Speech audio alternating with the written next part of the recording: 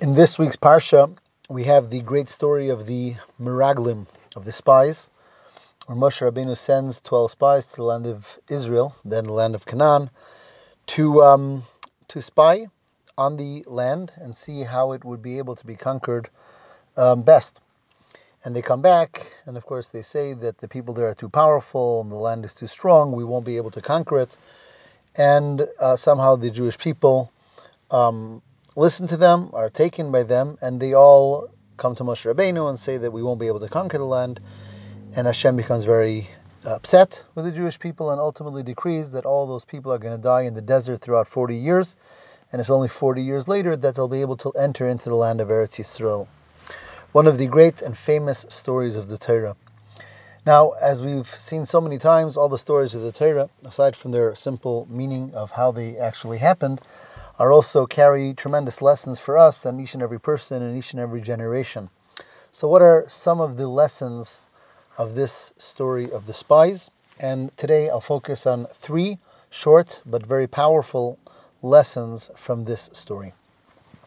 Lesson 1, we'll talk about the commandment to send the spies, or better said, the lack of commandment. The first words of the parsha are Shlach lecha anashim. Hashem says, Moshe Rabbeinu, send for yourselves men. And Rashi comments on that word lecha, send for yourself, and says, Ani eini mitzaveh oischa. Hashem says, I'm not commanding this. This is not coming from me. The Jewish people want to send spies. Go ahead, send spies, but there is no commandment to do so. So this is unique in something that the Jewish people did, Moshe Rabbeinu did, without a commandment of Hashem. And the obvious question is, didn't Moshe realize something is wrong? Throughout his lifetime, he is conveying messages and commandments from Hashem to the Jewish people. And here Hashem distinctly says, no, I'm not commanding you to do this.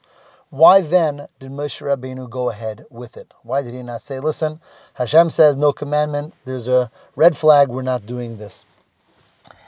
And one of the answers that the Rebbe gives for this is that when Moshe Rabbeinu heard from Hashem, I'm not commanding you to do this, he did not see it as a red flag. To the contrary, he saw it as a compliment. Hashem gives us commandments, and we're meant to obey and to follow commandments. And yet Hashem expects of us to serve him even beyond commandments. In other words, a child, you have to tell them exactly what you want them to do. But as they mature, you expect that they mature and that they begin to understand on their own what's meant for them to do. So lack of commandment is actually a sign of maturation, where the adult, the parent, or Hashem in this story, expects of us to make the right decision. And as Yidden, sometimes, as Jewish people, we get caught up with, is it a commandment or not? So a good opportunity comes our way, something to do good for others, for ourselves, for the world, and we say, well, am I commanded to do this? Is it a law? Is it a commandment? Then I'll do it. But if not, why should I? And here, therefore, we have the first message here, that Moshe Rabbeinu did not shy away from something that could be positive, just because there was no commandment. Again, to the contrary, he saw the fact that there's no commandment as an indication that Hashem is relying on us to make a good decision. So that's lesson number 1. Our life is not only about following commands. We're supposed to rather mature spiritually to understand and be able to make positive, good decisions, even if we're not commanded to do so. Lesson number 2. What's the whole idea? Let's send spies to see how we are able to go and conquer the land of Israel. Hashem commanded us to conquer the land of Israel. It was a mitzvah. We have to go and conquer. We have to go to war against them. What's the big idea of spying and sending spies? That wasn't part of the commandment. Why should we go ahead and do that? Why not just do the mitzvah of conquering the land? And again, Moshe Rabbeinu agrees to this, meaning that there's good logic to this. And here the Rebbe tells us we have another important idea, which is the concept of hachana for a mitzvah, preparation necessary for a mitzvah. We have many mitzvahs that we do, and one can just come to the mitzvah, to the commandment, and do it, spend a moment or 2 or 10 and do the mitzvah, and that's it. Or one can spend time before the mitzvah, meditating, reflecting, thinking about what this mitzvah is all about. What does it mean to me? What does it mean to Hashem? What's the deeper idea behind it? And the more we come to a mitzvah prepared, the more the mitzvah will be meaningful to us. The rabbis instituted making a blessing before every mitzvah. The blessing before the mitzvah is a form of preparation. Whether it's Shabbos, whether it's Yom Tov, whether it's Tefillah, anything that we do, if we precede it with reflection, with thinking about the nature of what we're going to accomplish, then when we're going to do it, it's going to be that much more significant and powerful to us. And therefore, when Moshe Rabbeinu hears the Jewish people, of course we're going to go do the mitzvah of conquering Eretz Yisrael, but we want to first send spies. We want to see what Eretz Yisrael is all about, what it's about, what kind of a place it is, what it means.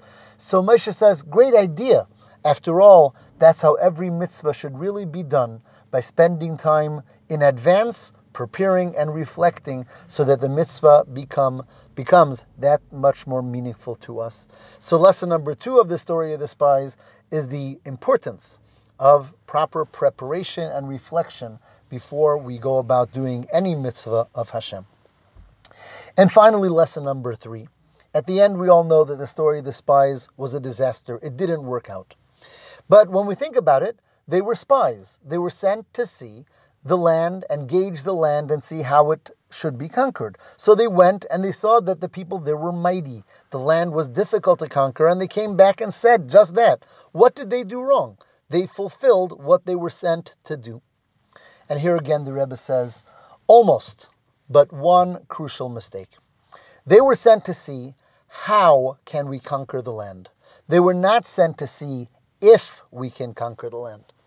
Hashem gave us a mitzvah to conquer the land, which means if Hashem gives us a mitzvah, Hashem, who's the creator of everything, also gives us the ability to do that which He commanded us to do.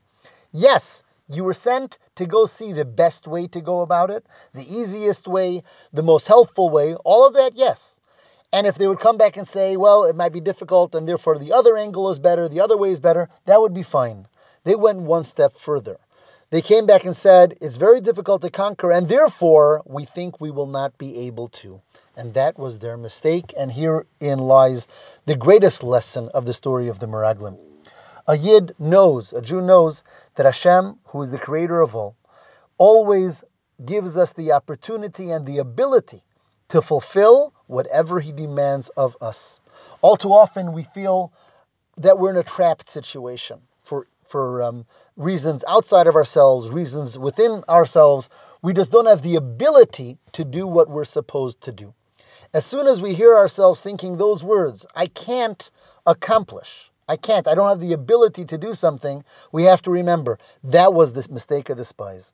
They felt that somehow there's something out there that makes it impossible for me to accomplish what Hashem wanted from me.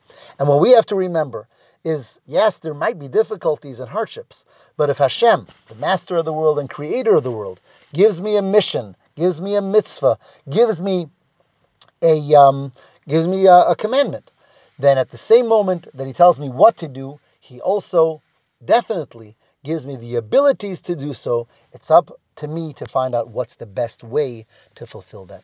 That's 3 powerful, important lessons from the spies.